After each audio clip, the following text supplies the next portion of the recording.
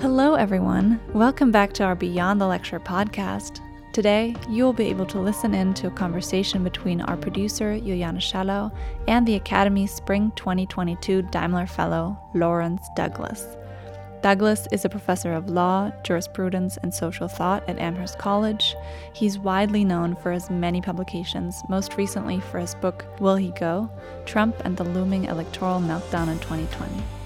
Join us as the two discuss the origins and meaning of the term Verbrecherstaat, or criminal state, the rise of the atrocity paradigm post-Nuremberg, and the most recent Russian attack on Ukraine.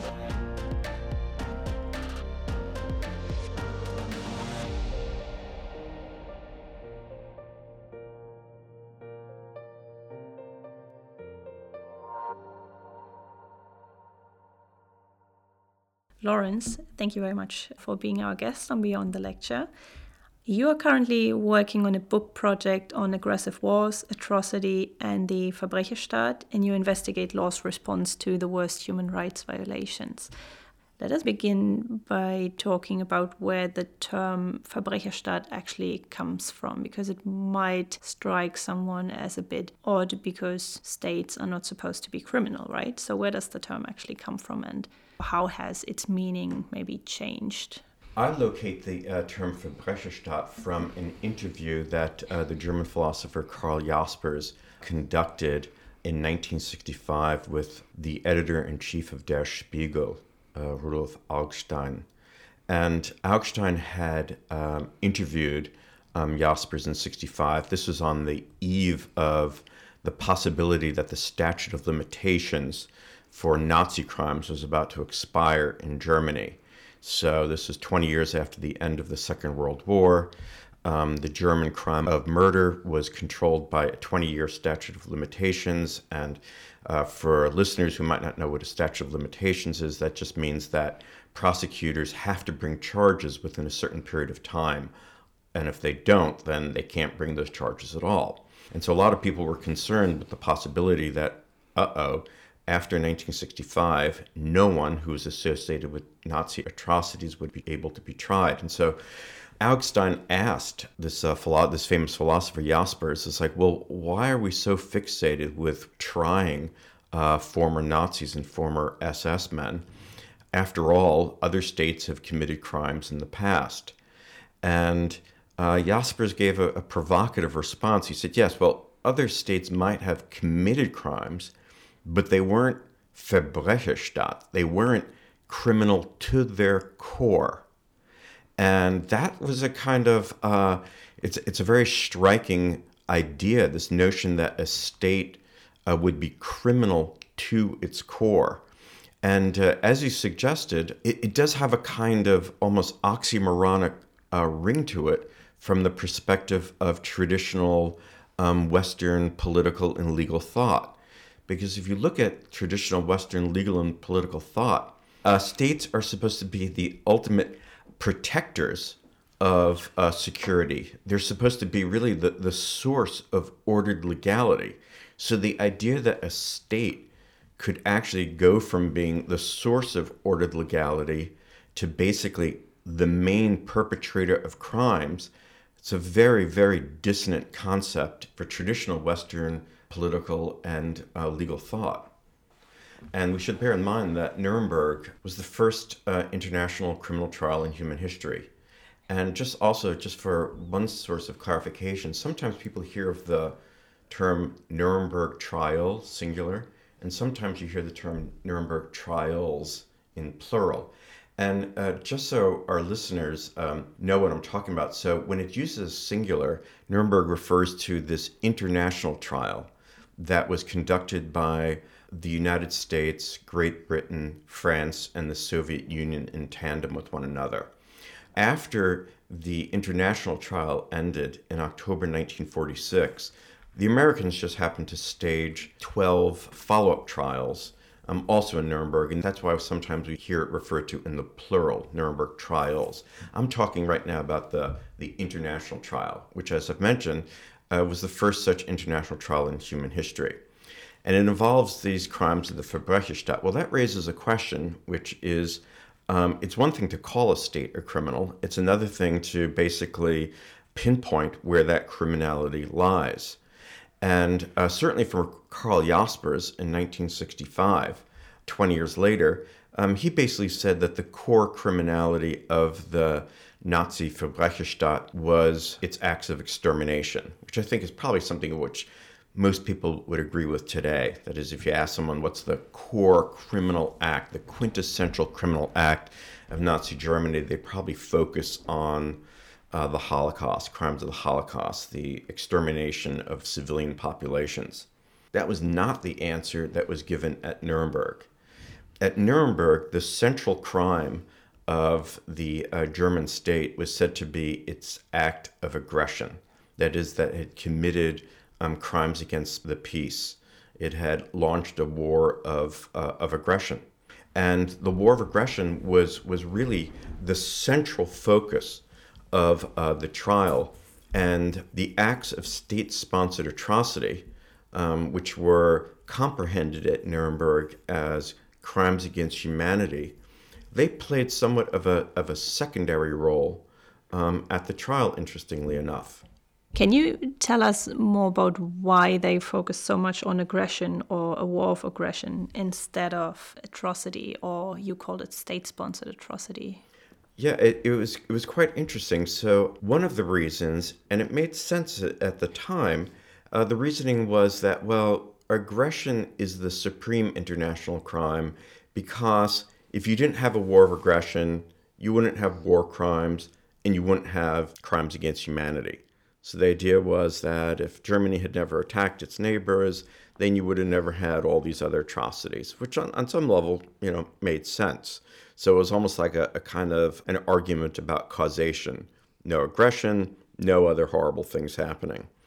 Another thing, and this gets a little bit more technical, is Western legal thought had basically recognized certain prerogatives of state sovereigns.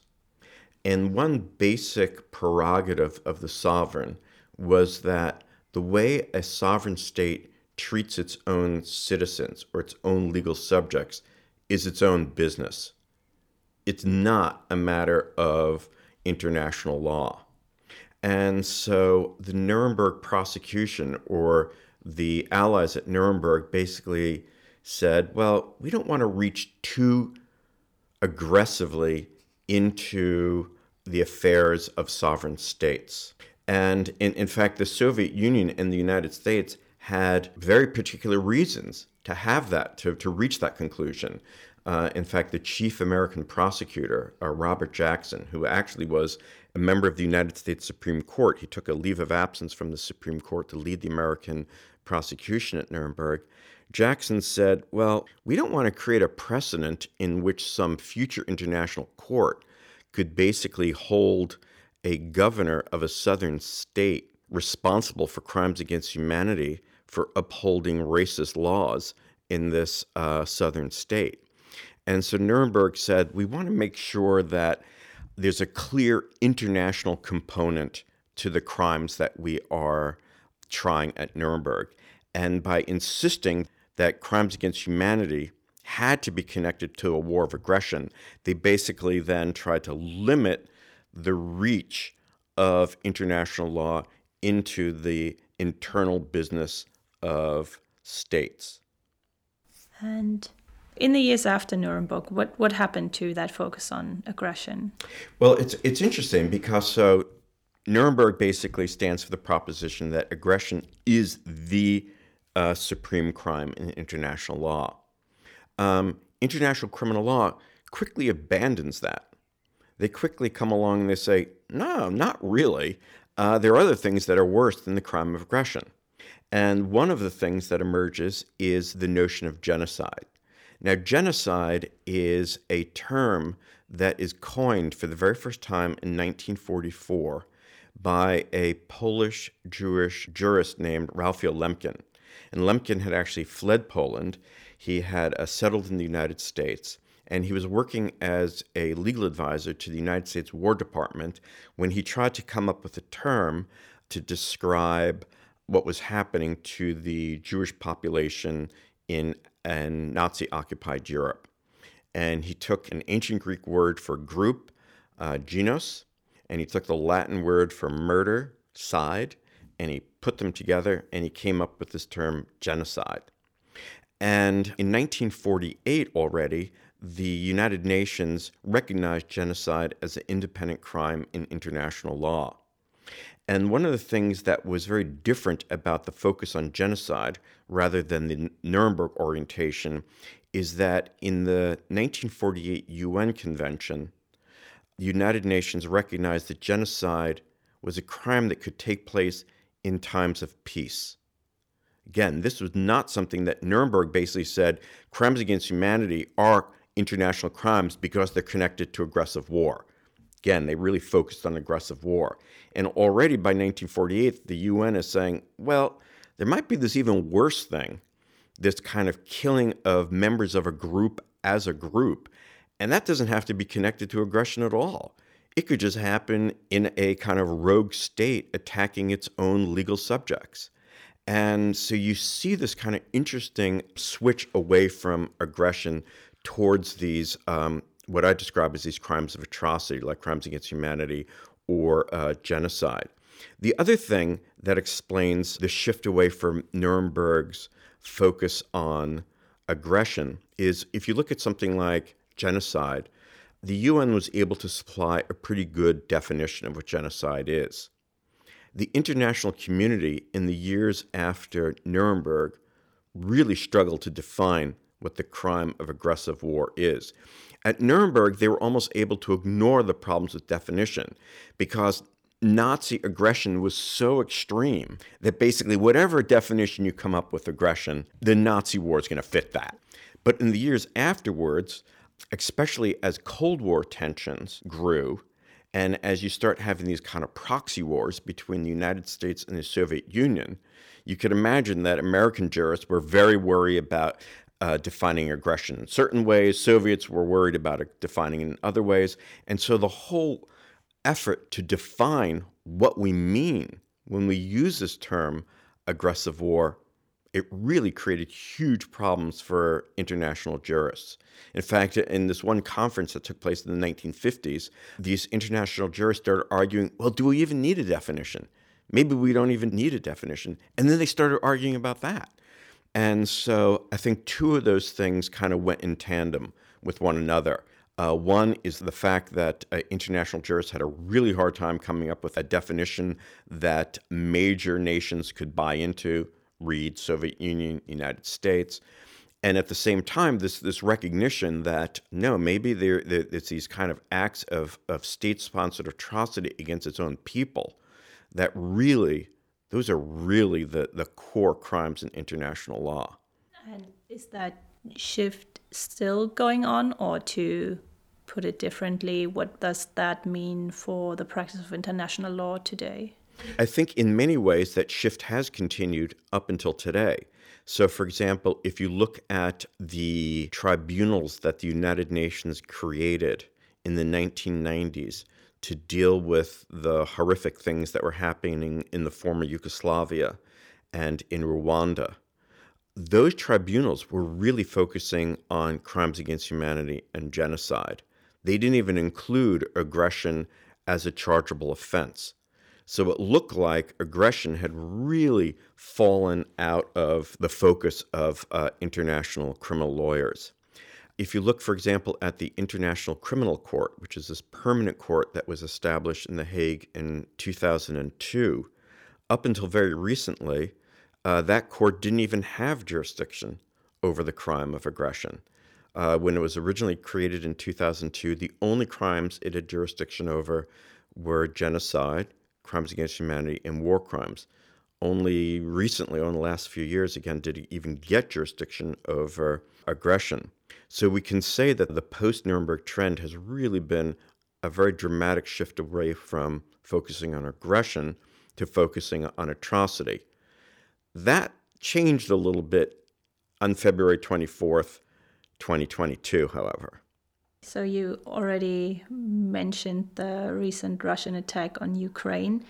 Do you want to tell us what happened to the focus on state-sponsored atrocity? And maybe you can also tell us which of these categories, war of aggression and state-sponsored atrocity, fits the Russian attack, or whether they both fit on different levels. So one thing I think the Russian attack did was suddenly to re-energize international interests on the crime of aggression, on the crime of aggressive war. Because it seems, again, like I said about the case of Nazi Germany, whatever definition you have of aggressive war, it looks like the Russian attack of Ukraine is going to fit it. It seems like a very, very transparent instance of aggressive war. And so, I was just reading some articles in the newspaper from the last couple of days in which people are once again using this term, aggressive war is the supreme international crime, which again, from my perspective at least, it's very interesting to hear people calling it the supreme international crime, because for the last 60, 70 years, no one had done that. Everyone was focusing on genocide, really, as the supreme international crime. At the same time, it's not really clear whether you can actually try anyone in Russia for the crime of aggression. But to return to your question, that is, can we think of the war in Ukraine, should we think of it as a war of aggression, or should we think of this as an example of state-sponsored atrocities? I think the answer is yes to both.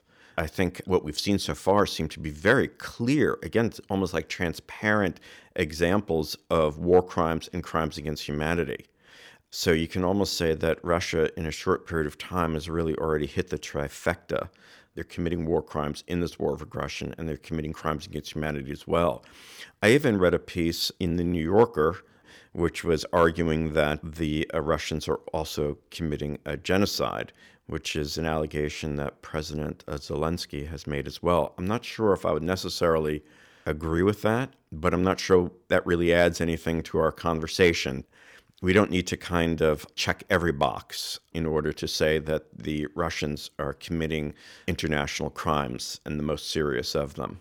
You also mentioned that in the recent years or decades, we tended to focus more on state-sponsored atrocity and kind of neglect those aggressive wars. Do you think that might have something to do with the fact that we have gotten so used to aggressive wars not happening, at least not in Europe or the Western world? I think that's exactly right. The whole kind of scheme of focusing on aggression is dated. This model that emerges out of Nuremberg that works from the assumption that you're going to see tanks rolling over a border into another country, well, that's just not going to happen anymore. Or if it is going to happen anymore, it's going to happen, in a war against, let's say, an attack on a terrorist group or something like that. We're beyond the age of one state simply attacking another state in this almost kind of, 19th century or early 20th century model. Well, so much for that confidence. And I think even for many people, it was almost unthinkable that this would happen. I think, many of the people here in Europe today feel, profoundly traumatized, having grown up in a period of peace and thinking that, these European wars were a thing of the past. And it seems that international law is already responding to Russia's or Putin's attack. And on March 16th, the UN's International Court of Justice, the ICJ in The Hague, has ruled by 13 votes to 2 that, quote, the Russian Federation shall immediately suspend military operations that it commanded on February 24th, 2020, in the territory of Ukraine, with only the Russian and Chinese judges voting against the order. Such rules are said to be binding under the UN Charter, but the ICJ has no means of enforcement. So how likely do you think it is that the ruling influences Putin's actions in any way? And what kind of pressure can it apply on Moscow?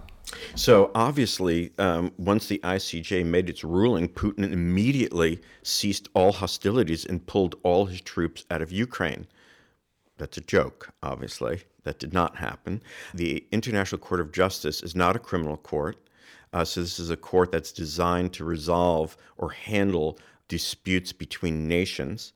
And as you point out, it makes a declaratory judgment, but it has no capacity to enforce that judgment. And so what effect will that have on Putin's war making? Zero. It will have no effect whatsoever.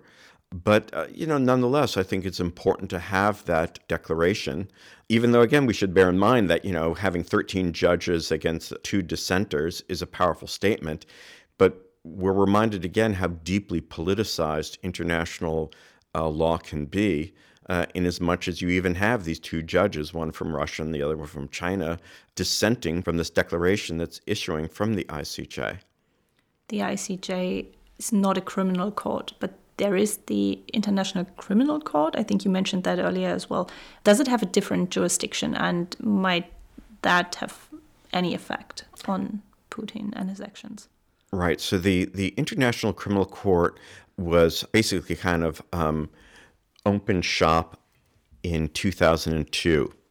And it was meant to supplant the need for these ad hoc courts.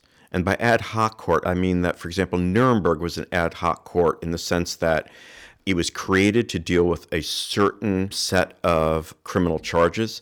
And once the trial was completed, it closed up shop. I mentioned these 2 other courts that were created by the UN in the wake of atrocities in the former Yugoslavia and Rwanda. Those UN tribunals were also ad hoc courts in the sense that they were given a certain mandate, and once they completed that mandate, they also, for example, they closed up shop. The International Criminal Court is meant to be a permanent institution. So every time there's some new atrocity in the world, you don't have to run to the UN and create a new court. The International Criminal Court has, as I mentioned, jurisdiction over genocide, war crimes, and crimes against humanity. And then recently, its jurisdiction over aggressive war was activated. And by recently, I mean about 5 years ago or so. Is it the case that Russia could be tried, or that is, I should say, members of the Russian leadership could be tried for the crime of aggression in the International Criminal Court? And the short answer is no. It's not going to happen. And the reason it's not going to happen is, again, the jurisdiction of the ICC over the crime of aggression is very limited.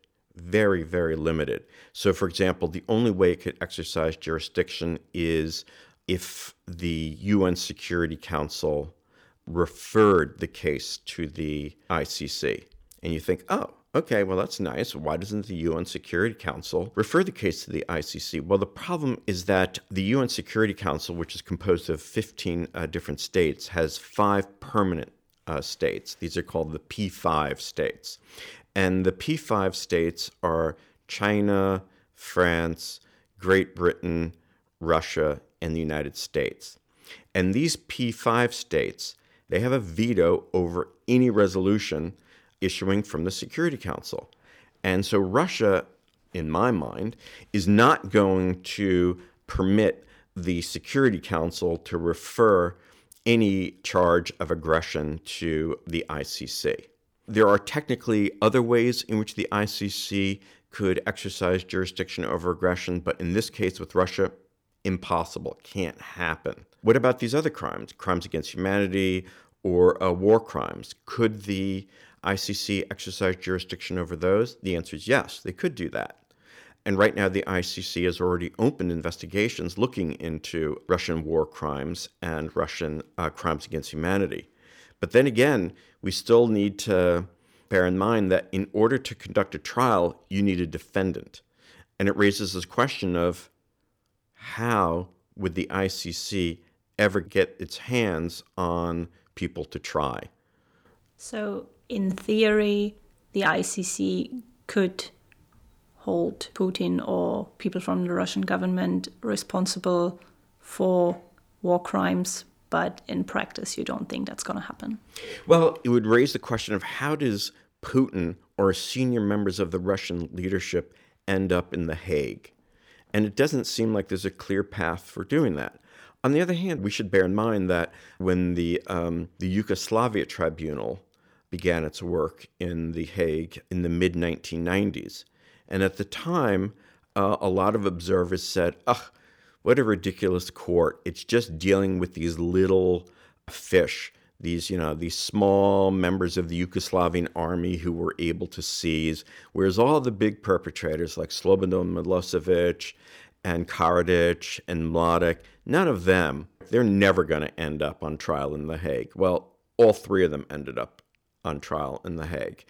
And so, I would never say impossible. I think one thing we would need to bear in mind is it's not going to happen without regime change in Russia. And regime change in Russia probably suggests something very destabilizing happening throughout the entire world. But again, is it impossible? No, it's not impossible. So do you think that peace talks between Russia and the Ukraine are going to be more successful in short terms? It's a little bit beyond my pay grade, that kind of speculation. But I guess my short answer is no. I mean, I don't think so. One of the things that a lot of people have been saying, and I'll simply kind of repeat this, that if you could imagine something worse than Putin quickly winning the war in Ukraine, it's Putin losing the war. And what we see is, something that we've seen in Chechnya and then in Syria as well, which is Russians are more than happy to just pound civilian targets. And particularly given the fact that their military doesn't seem to be making the breakthroughs that they expected to make early on, it seems like they might just dig in their positions and rather than expose their soldiers to more warfare, just kind of use long-range missiles and artillery to pound civilian targets, which is, again, crimes against humanity and war crimes. But even if speculating about the peace talks and their outcome is a bit beyond your payroll, let us look at some of the terms from an international law perspective. So regarding those peace talks, we often hear terms like security guarantees or international treaties. Can you explain what these terms mean in international law and who's able to grant such treaties or to ensure that those parties stick to those treaties or follow the rules? Well, I suppose one of the biggest problems with international law is that we have no international government. And in the sense of not having international government, we realize that there really isn't a kind of clear international, let's say, police force. What we do see is we have seen, for example, the UN having its peacekeeping missions, and sometimes these peacekeeping missions can be quite successful when you put soldiers, on the ground for the purposes of maintaining peace in a region that has been, let's say, torn by war or by ethnic violence. The one thing that complicates all of that is when you're dealing with a nuclear power like Russia. And that's where, treaties, in a sense, they become unenforceable in the sense that the costs of breaking a treaty would probably be what we see now. Actually, it's been very impressive the way in which the Western states have united for the purposes of bringing sanctions against Russia. But we've also seen an unwillingness of Western states to also commit their own military force for the purposes of trying to end the war. And that makes perfect sense because none of us, I think, want to see a nuclear holocaust emerging out of this invasion of Ukraine. So the problem that thinkers have been aware of for centuries now, which is it's very difficult to pacify the international community in the absence of an international government. Let us look a bit into the future now. How do you think this war that is currently happening in Ukraine will shape future historians' perspective on international law? I suppose there are two possible stories that would emerge out of this. One is it reminds us of the weakness of international criminal law, especially if such an act of international aggression goes unpunished. That said, I should also point out, I mentioned that regardless of what happens in Russia, even if there's regime change, there's no way that Putin is going to be tried for jurisdictional reasons before the ICC for aggressive war. But there are these international lawyers right now who are talking about, we could create this other type of courts, or even maybe domestic courts could try him for the crime of aggression. And again, that is possible. On the other hand, I think when we're talking about international criminal law, we have to almost recalibrate our understandings of what we mean by success. So success doesn't necessarily mean prosecuting someone. Success might be something like maybe indicting somebody, like a Putin, so that he can no longer travel, because he knows that if he travels, he could be arrested and put on trial. And so the idea of turning someone like a Putin into an international pariah, we could imagine that that could register as a success unto itself. But certainly the fact that the international community has responded to what has happened in Ukraine in such a full-throated and unified fashion, and that there seems to be such agreement that what is happening there is a criminal act, I think that itself, it represents a kind of important success of international criminal law.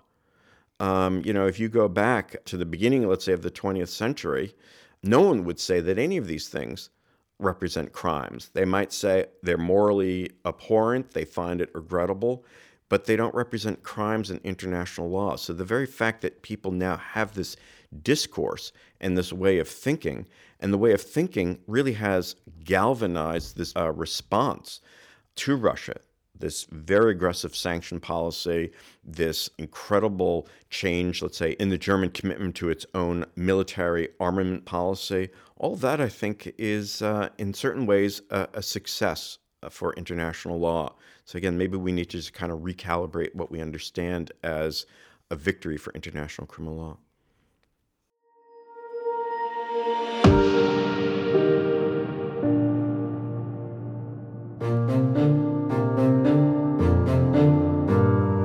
And that is it for this episode. You can listen to more of our Beyond the Lecture series on our website, americanacademy.de. There, you can also read the latest from the American Academy's Berlin Journal, watch recent lecture videos, and connect with the Academy on Facebook and on Twitter. Our show today was produced and edited by Juliane Schallau. I'm your host, Denise Gammon, from the American Academy in Berlin. Thanks for listening.